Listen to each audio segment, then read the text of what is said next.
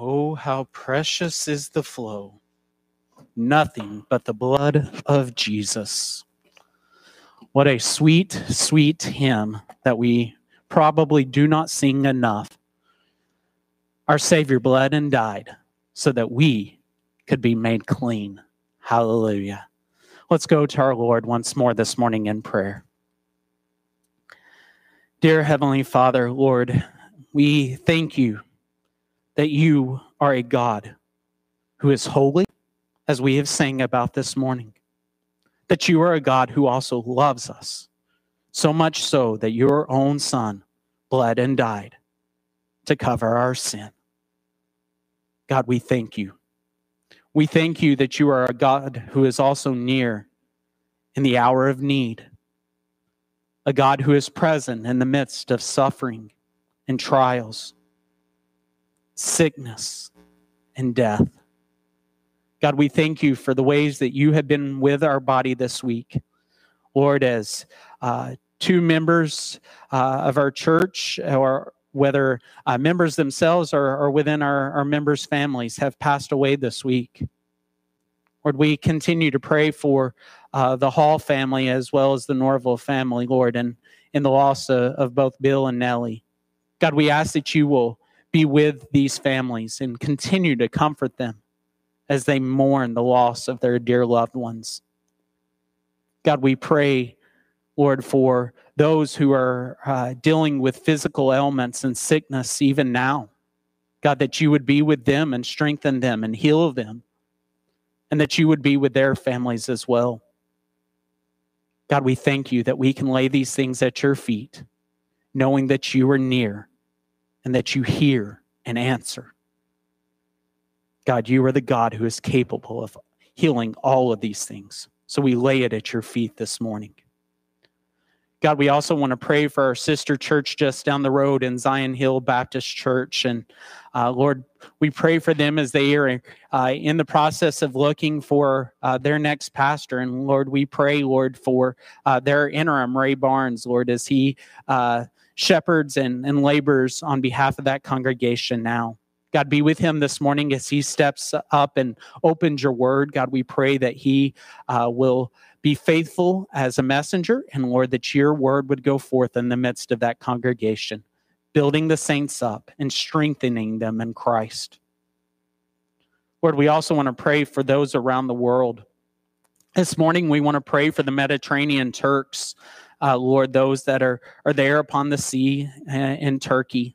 God, we pray, Lord, that you would do a mighty work amongst the churches that are present there, that you will continue to have churches that stand firm upon the gospel and preach Christ, that they will make much of him. Strengthen these churches. Give them energy and diligence and boldness, Lord, as we know the government of Turkey does not want churches proclaiming a faithful gospel. God, we pray for missionaries there serving as well in Turkey amongst both the Turks and the Kurds. God, we pray for these brothers and sisters who are diligently laying down their lives and sacrificing so that people can know the gospel. Lord, we pray that you will give them opportunities to come in contact with people even this week, Lord, to share the gospel with them. Lord, as people gather amongst the different areas of the city and as they transport on buses and walk in the streets, Lord, that gospel opportunities would be there. And Lord, that they would be seized and that people would turn and believe in Jesus. God, we ask that you do this thing so that you may be worshiped and exalted. God, we also want to pray this morning on behalf of the Southern Baptist Convention as the executive committee meets this week, handling various business of the Southern Baptist Convention. God, we pray, Lord, that the executive committee would do what is right and what messengers back in June affirmed and called for. We pray that they will be transparent in the light of ongoing sexual abuse scandals within the Southern Baptist Convention and her churches. God, we pray for this committee as they meet, Lord, that they would waive any rights that they have so that the truth can be made known, that we would be more concerned about the glory of your name than the old school members and what may come out against them. God, help us to honor you in that. Be with our brothers and sisters as they gather there in Nashville over the next few days so that you may be honored. And God, now as we come and turn to your word here, we pray much the same. We pray, oh God, that you would be with us, that you would have your word go forth and pierce our hearts, that it would not return void, because you would do a work within us so that we may grow in our love for you and love for others. God, would you move this morning?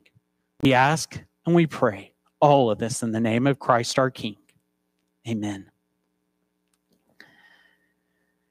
Growing up in sports and growing up in a family that was military brat influenced, as my dad was a military brat, excellence was talked about all of the time.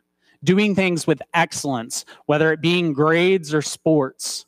If I didn't make a wrestling move fast enough, I was in trouble. If I didn't have A's and B's, I was in trouble. Excellency was demanded. You know, it's interesting all the ways that we define excellency and greatness within our world. We define greatness by how much money we have, what type of job and standing in society that we have.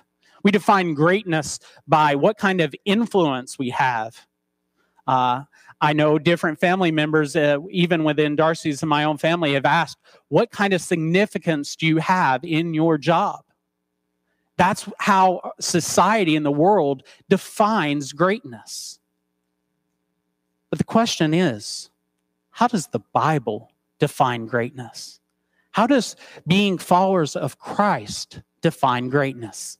And that's what I want us to look at this morning as we open back up in the Gospel of Mark, chapter 9, beginning in verse 30. So if you have a Bible, go ahead and open up there. While you're opening up and turning to Mark 9:30, just a recap of where we've been in Mark. Mark is the brief, shortest of the Gospels. It is secondhand information coming from Peter. John Mark is recording what he has learned from Peter and telling others of it so that we today can know what the disciples went through there in his day and time. Yet as he writes this letter, he starts out in Mark 1-8, having an emphasis on Jesus's outer ministry towards those in Israel. But now shifting from about 827 on, Jesus begins to have a more focused ministry on that of his disciples. A small group of 12. Jesus is going to focus the rest of his ministry on these 12. Yes, he'll have different interactions still with the scribes and Pharisees. He'll have his trial. But mostly all of his teaching is done with these 12, pouring into them, teaching them, here's what it means to be a disciple. And that's what we jump right back into this morning here in Mark 9:30. So let's open God's word and read, beginning in Mark 9:30 through the end of the chapter. They went on from there and passed through Galilee, and he did not want anyone to know, for he was teaching his disciples, saying to them, the Son of Man is going to be delivered into the hands of men, and they will kill him. And when he is killed, after 3 days, he will rise. But they did not understand the saying and were afraid to ask him, who is, and they came to Capernaum. And when he was in the house, he asked them, what were you discussing on the way? But they kept silent, for on the way they had argued with one another about who was the greatest. And he sat down and called the 12, and he said to them, if anyone would be first, he must be last of all and servant of all. And he took a child and put him in the midst of them, and taking him in his arms, he said to them, whoever receives one such child in my name receives me, and whoever receives me receives not me, but him who sent me. John said to him, teacher, we saw someone casting out demons in your name, and we tried to stop him, because he was not following us. But Jesus said, Do not stop him. For no one who does a mighty work in my name will be able soon afterwards to speak evil of me. For the one who is not against us is for us. For truly I say to you, whoever gives you a cup of water to drink because you belong to Christ will by no means lose his reward. Whoever causes one of these little ones who believe in me to sin, it would be better for him if a great millstone were hung around his neck and he were thrown into the sea. And if your hand causes you to sin, cut it off. It is better for you to enter life crippled than with two hands to go to hell, to the unquenchable fire. And if your foot causes you to sin, cut it off. It is better for you to enter life lame than with 2 feet to be thrown into hell. And if your eye causes you to sin, tear it out. It is better for you to enter the kingdom of God with one eye than with 2 eyes to be thrown into hell, where their worm does not die and the fire is not quenched. For everyone will be salted with fire. Salt is good, but if the salt has lost its saltiness, how will you make it salty again? Have salt in yourselves and be at peace with one another. If I've understood this text rightly, here's the main point. And again, if I'm doing this whole preaching thing rightly, the main point of the sermon is this. If you were to be great in the kingdom of God, Christian, you must first learn to follow Christ and his example of being a servant.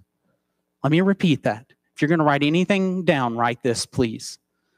If you are to be great in the kingdom of God, Christian, you must first learn to follow Christ and his example of being a servant. We're going to unfold this in 4 points. Point number 1, the suffering servant king. Point number 2, the great serve all. Point number 3, the great don't compete. And point number 4, the great kill sin and help others to kill sin. Point number 1, the suffering servant king. Jesus has already been revealed as the Messiah. Peter did this back in chapter 8, verse 27. He confessed that Jesus is the Christ, the anointed one, the Messiah. In other words, he's the one that God had promised from long ago would come. He was the one to come and be David's son and David's Lord from Psalm 110. He is the one that is promised to sit on David's throne forever and ever. These are the promises that were made of the Messiah, and Jesus is the Messiah. He's come to do these things. And he's trying to teach his disciples what this means. What does it mean for him to be the Messiah? They think of him as nothing more than a great royal king who comes in with sword and sitting on a nice horse and conquers in battle, defeating with no problems. That's the kind of greatness the disciples and the world expects. To be honest, it's the kind of king we would have been looking for if we were on that side of the cross. And yet, Jesus makes clear this is not who he is. Yes, he's going to have victory. He's going to be the Messiah king, but it's going to come a lot different. Notice the title he uses here in teaching his disciples. It says, they went on from there and passed through Galilee, and he did not want anyone to know, for he was teaching his disciples, saying to them, the Son of Man. Now, the Son of Man title is a title that has multiple meanings. Son of Man is used throughout the Old Testament in ways of simply referring to mankind, human being. We are the sons and daughters of man. We were born of flesh. That's one meaning of it. But as we dive into Daniel and Ezekiel, they begin to use this more tightly in how they use it. Ladies, you just spent months studying through Daniel. The Son of Man is more than just somebody born of humankind. It's one who's come to crush and sit with God for all eternity. He's going to be seated with God forever and ever and judge the earth with him. That's what the Son of Man means in Daniel. And that's who Jesus is saying, here, I'm the Son of Man. I'm coming to do these things. So I'm both going to be that of mankind. So I'm going to be both man and God. I'm going to conquer but I'm also that of the suffering servant. I'm the suffering servant long promised in Isaiah 52 verses 13 through Isaiah 53 verse 12. The one who is going to come and to suffer and die in order for sheep to be cleansed, for my blood to wash away their sins, for me to bear their transgressions. That's what this idea of Son of Man is referring to. Jesus is coming to do these things for us. But notice what it goes on to say. The Son of Man is going, there in verse 31, is going to be delivered into the hands of men, and they will kill him. And when he is killed after 3 days, he will rise. So not only does Jesus come and lay out that he is the Son of Man, but he is going to be delivered, handed over into the hands of men. Now, if we know our Bibles, we know what's coming. Judas is going to betray Jesus and hand him over to the scribes and the Pharisees. But as Lee Corso would say, not so fast on it being Judas that is the one that is being talked about handing Jesus over. Judas will in part. He will be the physical means that is used here. But more importantly, it's about God delivering his own Son into the hands of men as the Son of Man. Why is this so crucial? Well, in Isaiah 53:10, we read, "Yet it was the will of the Lord to crush him. He has put him to grief. When his soul makes an offering for guilt, he shall see his offspring. He shall prolong his days. The will of the Lord shall prosper in his hand." It's crucial to see that God is the one who delivers the Son over into the hands of man, because God has his pleasure in crushing the Son so that we can be delivered and saved. The disciples kept wanting to miss the cross. Brothers and sisters, we can't miss the cross. If Jesus came as some ordinary king and was seated on a throne by conquering, as he sat on his horse and his armies invaded Jerusalem and they took it over, no suffering servant would have come. No deliverance of sin would have come. Yes, Israel may have been free. They may be still free today, but they would have still been in bondage to sin. It's the will of the Lord to crush the Son in order to satisfy wrath against sin. The cross is essential to the Christian faith. Too often we decorated it as a decoration and kind of think of it as some beautiful thing. And yet again, the cross is shameful. It is something of torture and death. And this is what Jesus is teaching his disciples, trying to teach them here now for the second time. This must take place. This has to come. This is the whole reason I came. It's not to just simply give you political freedom here in Israel. As much as you want that, it's not what you desperately need. Jesus came as the Son of Man with his eyes set toward the cross. It was for this reason Jesus didn't go in glory when he was transformed there on the mountain with the three. He came back down because this was his mission, to go to the cross, to suffer and die, to be delivered into the hands of men. Why? So that he could serve us, so that he could rescue us. How precious is the blood which flows from the cross in order to save us. Jesus, the suffering servant, has come. Yes, he will conquer, but he bled and died for our sake. Brothers and sisters, the disciples struggled to grasp Jesus as the suffering servant. We cannot make that same mistake. Too often we want to sing of God's love and miss that of God's judgment against sin, his holy wrath against it. Too often we miss the cross. We want to go blazing right past it. We must understand the essential of the cross, or we too will miss who Jesus really was and why he really came. we can never learn what it means to follow him unless we understand this. Jesus came as the suffering servant. He was the one, the man of sorrows, who bore our shame and was condemned in our place. He is the one who will rise again and be exalted on high. Hallelujah. What a Savior. If you've never sung or read or listened to that hymn, I encourage you to go and do that this afternoon. Hallelujah. What a Savior. Jesus was a man of sorrows as he suffered to serve us. Christian, let us behold our King, our suffering King, who has loved us and served us in this way, because we need to see this in order of what he calls us to.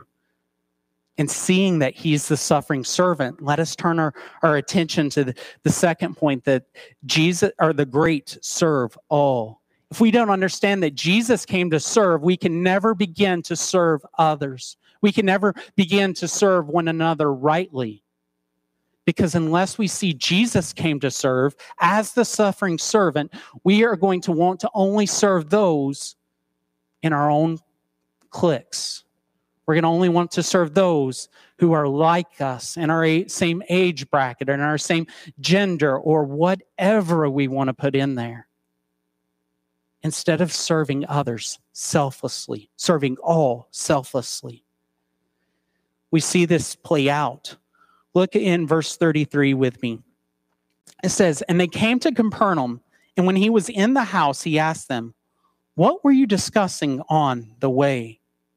They had argued with one another about who was the greatest." Here Jesus has just taught the disciples for the second time, I, the Son of Man, am going to suffer and be handed over and delivered to death. And then I'm going to rise again. And yet on the way, they began to argue, to discuss among themselves, who's the greatest among us? The 12 of us are here. Who's the greatest of us? You know, we're Jesus' closest followers. One of us has to be the greatest, but who? Oh, foolish disciples. Oh, foolish us. How often do we take that same approach to try and be great in the kingdom, to prove our worth and our value, and thinking that we have something to boast in of ourselves? That's not what mattered. Look what Jesus responds with. He doesn't get angry. He shows his patience. But he says in verse 35, "And he sat down and called the 12, and he said to them, 'If anyone would be first, he must be last of all and servant of all.'" You know, the movie Talladega Nights, Ricky Bobby has this saying, if you're not first, you're last. If you've never seen the movie, he was a race car driver, and he's all about winning, and the thought of even being second is last to him. So culturally, again, we see this idea of to be first is what matters. That defines greatness. Never mind integrity, never mind how you get that first place. But Jesus says to be greatest, to be first, we must be last. We must be servant of all. Brothers and sisters, how many of you think about being great in the kingdom of God and comparing it to your service, to serving all, to serving others? As that third song we sang this morning, oh, how good it is, thinking about preferring one another and caring for one another. This is what is being called of us as Christians, not in order for us to earn our salvation, but in light of what Christ has done for us. We who have been bought by the blood of Jesus, who have been served by his death and resurrection, are to be a new people of God, zealous to serve others as Christ first served us. Now, brothers and sisters, there's many ways we can do this. We can do this, one, in our own church body. And then we can also do this outside of these walls with the lost around us. I want to look at first at the church and amongst ourselves, and then we'll look at the outside world and how we serve others. Brothers and sisters, every Christian, every born-again Christian is called to serve one another. There is no exception. We are all called to serve each other, and particularly in carrying out the one another's of Scripture within the confines of this local church. We have a responsibility to care for one another in these different ways. We rejoice with those who rejoice. We weep with those who weep. We care for one another in these practical ways. Sisters, many of you this week stepped in huge, big time in serving others in the midst of loved ones dying. You stepped in to serve the family's meals. Thank you. Thank you for serving others this way, in particular those in our church body as well as their families. Many of you serve in nursery and or previously have in these variety of ways. Some of you serve in music, others in doing the behind the scenes stuff that no one ever recognizes. Thank you. These are ways we serve one another, and these are all to be commended. But there's also ways in which we can continue to be challenged and grow in our serving and loving one another. And it's not going to seem like that, but one of those is simply by being present with one another. Brothers and sisters, if you are always hanging out with just the same groups of people, I want to encourage you, make it a habit after the service not to go to the ones you're going to see middle of the week in your various Bible studies. Go and find somebody you never spend time with after every service and rotate through until you have spent time with every member of this church in some strategic way. Talking with them, getting to know them, learning how we can simply care for one another, pray for one another, simply listening to one another. Others, how are we to serve one another if we don't interact with one another in more strategic ways? We interact well in our little cliques, but let us get outside those cliques and interact with those that we normally don't. This is how we serve one another. This is how we love one another in the Christian life, in particular in the church. This is how we carry out the one another's together in our church body. But it's not just the members that are called to this. In particular, it's the leaders within the church who are called to these things. Brothers or sisters, if you have any kind of leadership position, recognize this is a call on our lives to model this first and foremost. There's a term called servant leadership that should mark those leaders within the church, to be all about modeling this example of serving and laying down our lives for each other. The term deacons is the same term that we see here used in serve. The whole role of deacons is to serve the body, to serve one another. So let us as members, especially that as leaders, deacon one another, serve one another. This is the way we're to model and set forth. And it's not just because we're in leadership. Again, this is to mark every Christian. Brothers and sisters, if you ever aspire to church leadership, you can't just say, you know what, when I get that title, I'll begin to serve. No. The serving others, the serving the body of Christ is to mark our lives before a title is ever given. One of the things that marked me out before ever entering ministry was serving the church. I served in nursery. I served in anytime things were asked to be moved or whatever. Served in bringing meals. Served in all these different ways as a single man. And did that. And the first time I entered ministry, it was kind of like, wow, I'm actually getting paid to do these things. It was a mark of my life. In fact, our pastor at the time challenged us because we were in a seminary town and many of us aspiring to church leadership. He said, some of you brothers want to get behind the pulpit and preach, but unless you're willing to serve in the nursery now, don't ever dare pursue pastoral ministry because you're not willing to serve the body. You're only looking out for you and glory. Brothers and sisters, leaders are called to be servant leaders, not to seek leadership out of title and position and power, but because they've already began serving one another.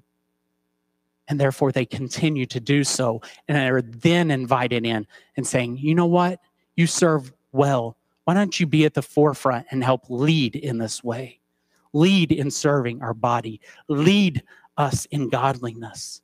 These are the things that mark the church in both members and leaders, and these need to mark us, Central City Baptist. Let us be a people that labors faithfully, that continues to grow in this. Again, we have many things to be commended of. I don't want us to walk away feeling like we don't do any of these. We do well in serving one another, in particular of care of one another and meals and various things like that. But we can also have plenty of room for us to continue to grow. And that's what I want to challenge us this morning. Let us grow in this kind of service for one another. But then there are those outside the church. Over the last few months, we've had opportunities to partner with the KBA and serve families over at the Central City Grade School in providing meals for these various families. This is one way of doing mercy ministry, of serving those outside the church and in need. And these ways are again, I commend us, I applaud us for those that have pitched in to help serve in these various ways. These are ways that we continue to serve others. But maybe you're not called to that type of ministry. Maybe some of you ladies are called to go and partner down with a pregnancy care clinic and serve in that way and be a counselor with some of these unwed mothers who are having children in desperate need of help. Maybe they're wrestling through whether or not to have an abortion, and you can be the means of serving them in that way. Go and serve in these different ways and care for others. Go and serve others in these various mercy ministries. Go and serve down at the food pantry. Go and serve our community in these ways. Others, maybe you love politics. Maybe instead of being so consumed in the political discussion of watching Fox News and CNN all the time, or whatever means of expressing that, go get involved in city council. Brothers and sisters, one of the greatest ways we can, as Christians, serve the good of our community is to go and be a part of the decision-making of that community. Go and labor and use that time to be able to invest in relationships and fight for right gospel change within our community. Making those decisions and helping others come alongside. Here's what it means to do things well with excellence. Here's what it means for us to labor and get jobs in for our community. You see the benefit. These are ways we serve others outside in non-practical ways or practical ways that we often don't think about. How do we serve others around us? By being involved in working for the good of our community. This is exactly what Israel was called to do while they were in exile. And Christian, it's what we are called to do as well as we serve all people around us. But most importantly, the way we serve others is by hitting on the biggest need. Brothers and sisters, no matter how often we do mercy ministries, no matter how many good things we do within our community, if we are not sharing the gospel of Jesus Christ, we are not hitting the biggest need of the lost and dying world. Unless we are sharing the gospel, we are not hitting someone's biggest need. We can give them all the bread they want. Their bellies might be full, but their souls will be dying and perishing. Charles Spurgeon said, "If sinners be damned, at least let them leap to hell over our dead bodies. And if they perish, let them perish with our arms wrapped about their knees, imploring them to stay. If hell must be filled, let it be filled in the teeth of our exertions, and let no one go unwarned and unprayed for." Christian, our greatest way of serving others is by taking them the gospel. For it is this very gospel in which we hear week in and week out that Christ has died for our sins and rose again in order to save us and defeat death that we have, and yet people are perishing around us. We cannot just simply toss bread to them and expect it to save them from the drowning waters of death and sin. We must toss the life raft of the gospel. We must use words and have lives that echo those words. We can't presume that somebody can watch our lives and be saved, because every gospel conversation, every gospel presentation demands hearing of the gospel. As Romans talks about, how beautiful are the feet of those who go and take the gospel. Brothers and sisters, will we meet the biggest need of Central City and Centralia, of taking the gospel to a lost and perishing people who need Jesus? Let's go and serve our community in this way. But likewise, not only do the great serve all people, those that are different than them, those that are in various means, even what Jesus says here in calling the child and taking him and putting him in his arms and saying, whoever receives one such child in my name receives me, and whoever receives me receives not me, but him who sent me. This is a call to serve all people. What does this all mean? A child in Israelite culture and in most of the world's culture is not seen as a priority at the top of the totem pole. They're seen down here at the bottom. Right or wrong, they're seen at the bottom as far as societal concerns and demands. It's typically in most of the world's culture, start with the men, then the wife, then the servants, then way down here, the children, in how priority is set up. But Jesus says, don't just go and serve those at the top of the pole. Go and serve all, from the lowest up. Go and serve all. Those that are different, those that are the least of these, go and serve them all. That's who we're being called to serve. Brothers and sisters, too often we want to go after those that we would like to see in the church, and that's who, you know what, that person over there they look a little rough. I don't think they would accept the gospel. Who are we to make that choice? Let us go and serve all people in taking the gospel. Let's go and serve all in caring for needs. Let's love as Christ loved us, because, brothers and sisters, I promise you, if Jesus, which he did, looked at our hearts and chose how some of us choose who we're going to share the gospel with, he would have never dared share the gospel with us. Thank God our Savior did not do such in partiality. He served all by shedding his blood on the cross so that we could be saved. In that light, let us go and serve all people. But not only do we serve all people, we're called to not compete against those that are for Christ. Drop down with me in verse 38 and following.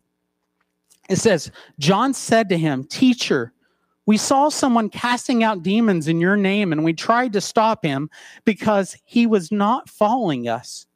But Jesus said, "Do not stop him, for no one who does a mighty work in my name will be able soon afterward to speak evil of me. For the one who is not against us is for us."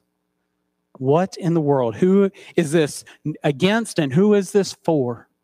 Well, Dr. Albert Mohler, president of the Southern Baptist Theological Seminary, has a helpful explanation on how to discern this. He labels it theological triage, looking at this in 3 levels. He takes us at the first level being that of crucial. Level 2 is the next importance, and level 3 being at the bottom. And I'll tie this in to help make all sense of it. But as he looks at this level 1 triage, it's gospel truth. So level 1, we have to determine, is this triage in the sense of, is the gospel being forsaken? Those that hold to a biblical gospel are for Jesus because they believe Jesus is the way, the truth, of the life. They believe that Jesus is the Son of God who was both fully man and fully God and came to die on the cross. They believe that he was raised. Those that affirm this biblical gospel are those that are for Jesus. However, those that deny this gospel in any shape and form, they may call themselves Christian, but they deny the teachings of Jesus and therefore do not follow Christ, which Christian means follower of Christ. They're against Jesus. That's how we tell who is for and against Jesus. Do they affirm the biblical gospel? Do they believe Jesus is the way, the truth, and the life, and that no one comes to the Father apart from him? Do they believe in their hearts that God raised him from the dead? These are the things of biblical gospel that are at the first importance. This is what at stake. Now, if that would have been the case in what was going on with these others, Jesus would have said, yes, they're not for us. They're denying me. But he's saying, they can't do these works in my name and be those that deny me. That's far from it. So brothers and sisters, there is a time in those that call themselves Christians that we do say, you're against Jesus because you deny him, you deny the biblical truth of his gospel. Therefore, no, you're not with us. You are against us. But more of the time, it's what we see in level 2 and level 3 of differences. One way to help us understand level 2 is that of looking at our different denominations. I'm convictionally Baptist, brothers and sisters. A few years ago, I tried to apply for a church. It made it seem like it was a non-denominational church. Well, where I grew up in East Tennessee, non-denominational simply means Baptistic in practice, but not Baptist in name. You don't want to be tied to it. So that's what it meant to be non-denominational. Well, it's what you get in the suburbs of Chicago, assuming the same things transition over. The church was very Presbyterian in their structure. They believed in infant baptism, which me, convictionally Baptist, I could not affirm. I could not be a part of that. And it quickly came to truth. Me and this brother, we had an encouraging conversation, but we both quickly realized I can't go to work for this church because I hold to baptism being by the mode of immersion for believers and not for that of infants and sprinkling.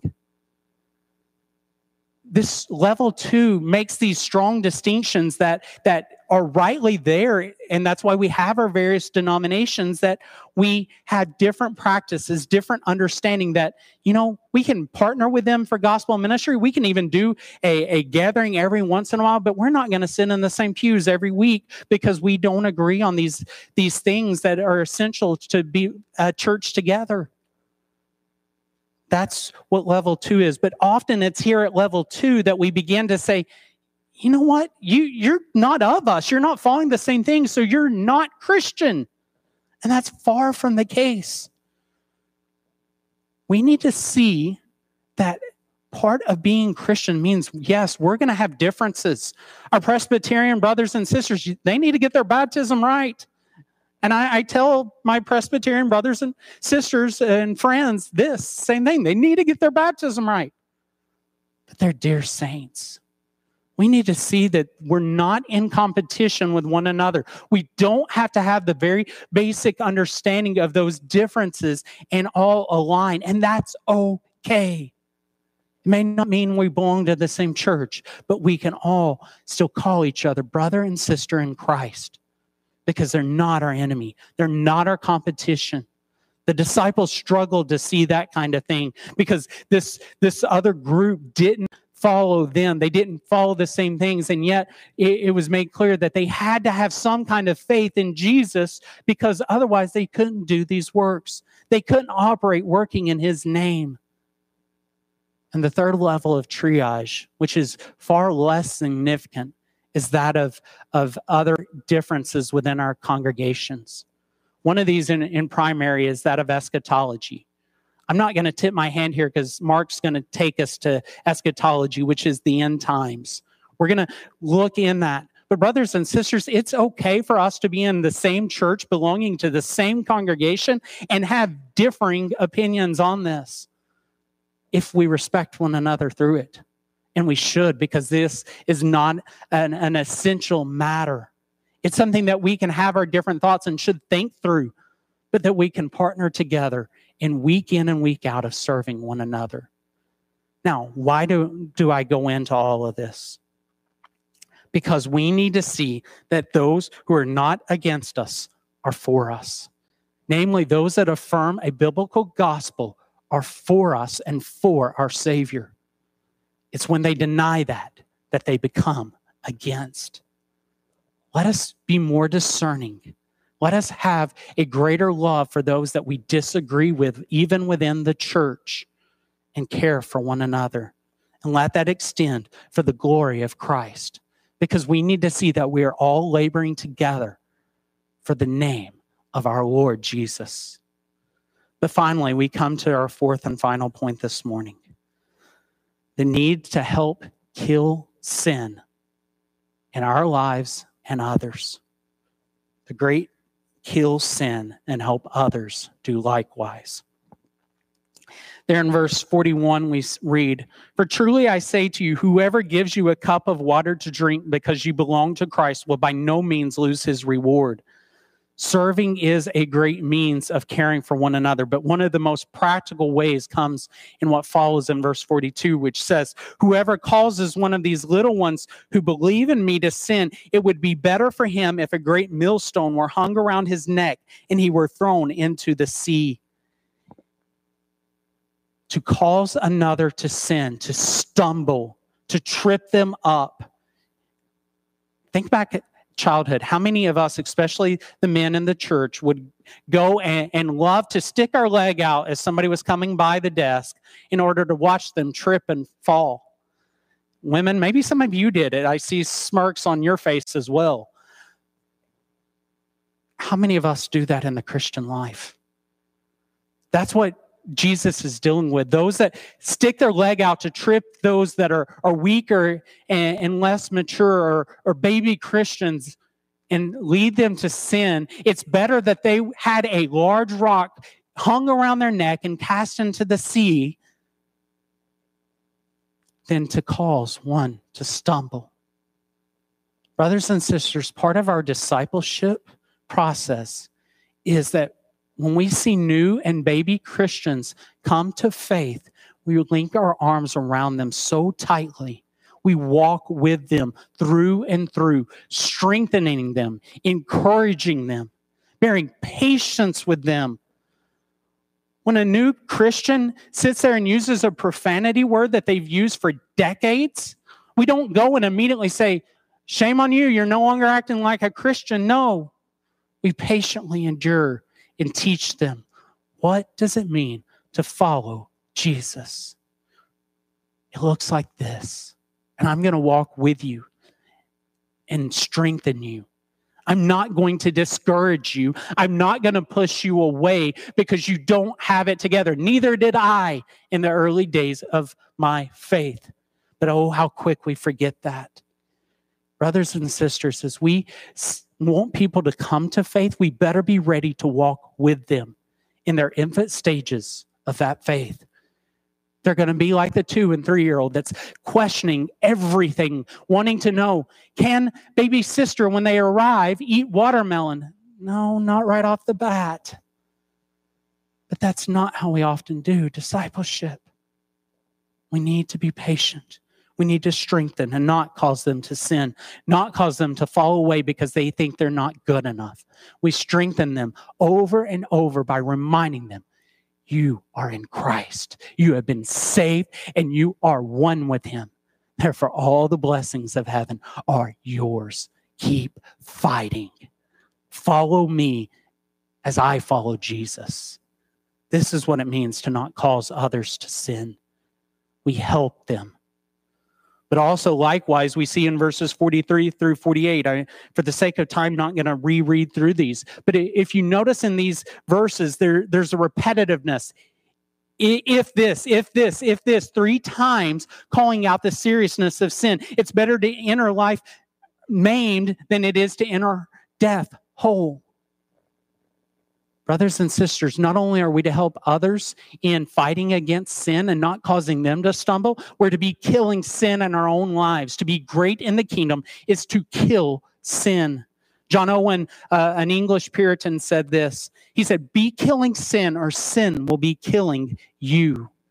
As followers of Christ, we must be killing sin within us. If we allow sin to manifest, it's going to fester and stew. Kind of think of that mouse that gets in your air vents and dies, and just that stench begins to spew out of the air vents. That's what happens when we allow sin to manifest itself in us instead of killing it. Because it just festers and stews, and all sorts of evil and vileness begins to seep out. We need to see the seriousness of our sin and be killing it, because Christ did not come to die on the cross in order for us to stay in our sin. He came to free us from that sin, and not for us then to say, oh, I'm going to go and sin more so that grace abound. By no means. To come and to follow Christ is a call to kill sin ongoing. And even as we struggle in that fight against sin, to continue rising up over and over again as we reset our eyes on Jesus, seeing what he has already done for us, and saying, I want to be with you.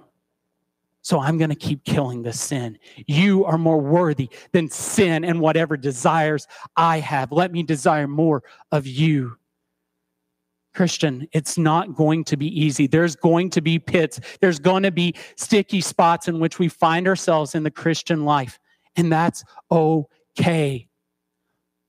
But we should be able to look back over the past of our Christian walk and see progress. We should see progress as we look backward, seeing that we're growing in areas. We may still be having one sin that we're struggling with over and over again, but we're ongoing fighting it. But the danger is when we stop that fighting, when we stop trying to fight and kill sin.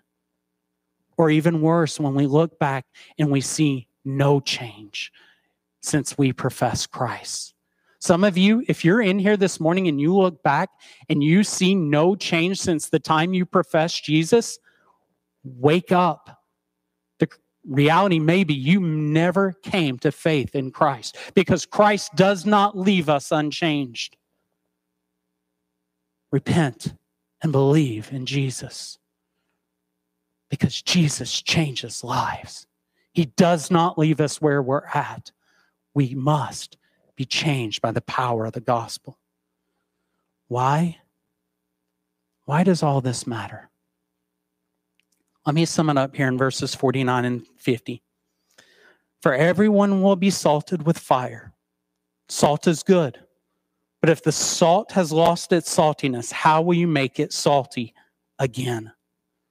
Brothers and sisters, each and every one of us are going to go through fire. The fire of trials, the fire of suffering, the fire of temptation. We're going to be drugged through it. The question is, what comes through it? Are we going to come through purified? Or are we going to come through more maimed than before? That's the end goal here. The end goal is to be preserved in salt.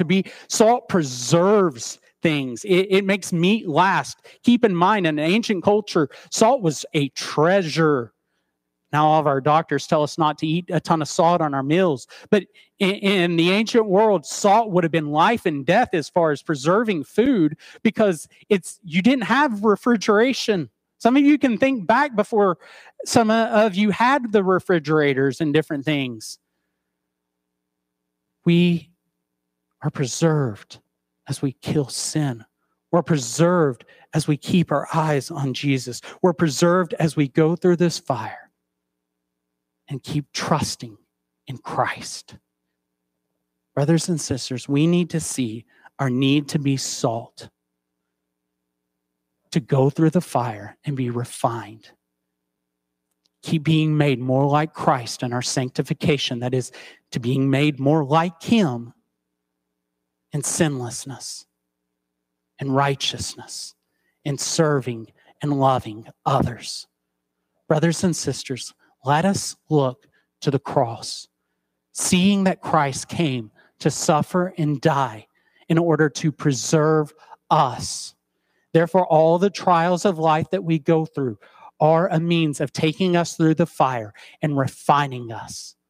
And as we go on this journey, as the pits lie there and the sticky points come, let us keep fighting by keeping our eyes on Jesus and what he has already done for us in Christ. And friend, if you are here this morning and you have not believed in this truth, that Christ came to die and to rise again, make today the day you believe. Let's pray. Heavenly Father, we thank you for your goodness. We thank you for your mercy and your grace. God, we pray that we will be a people that go and serve others, that we will be faithful to tell others the good news of Jesus. God, help us to do this task. In Christ's name we pray. Amen.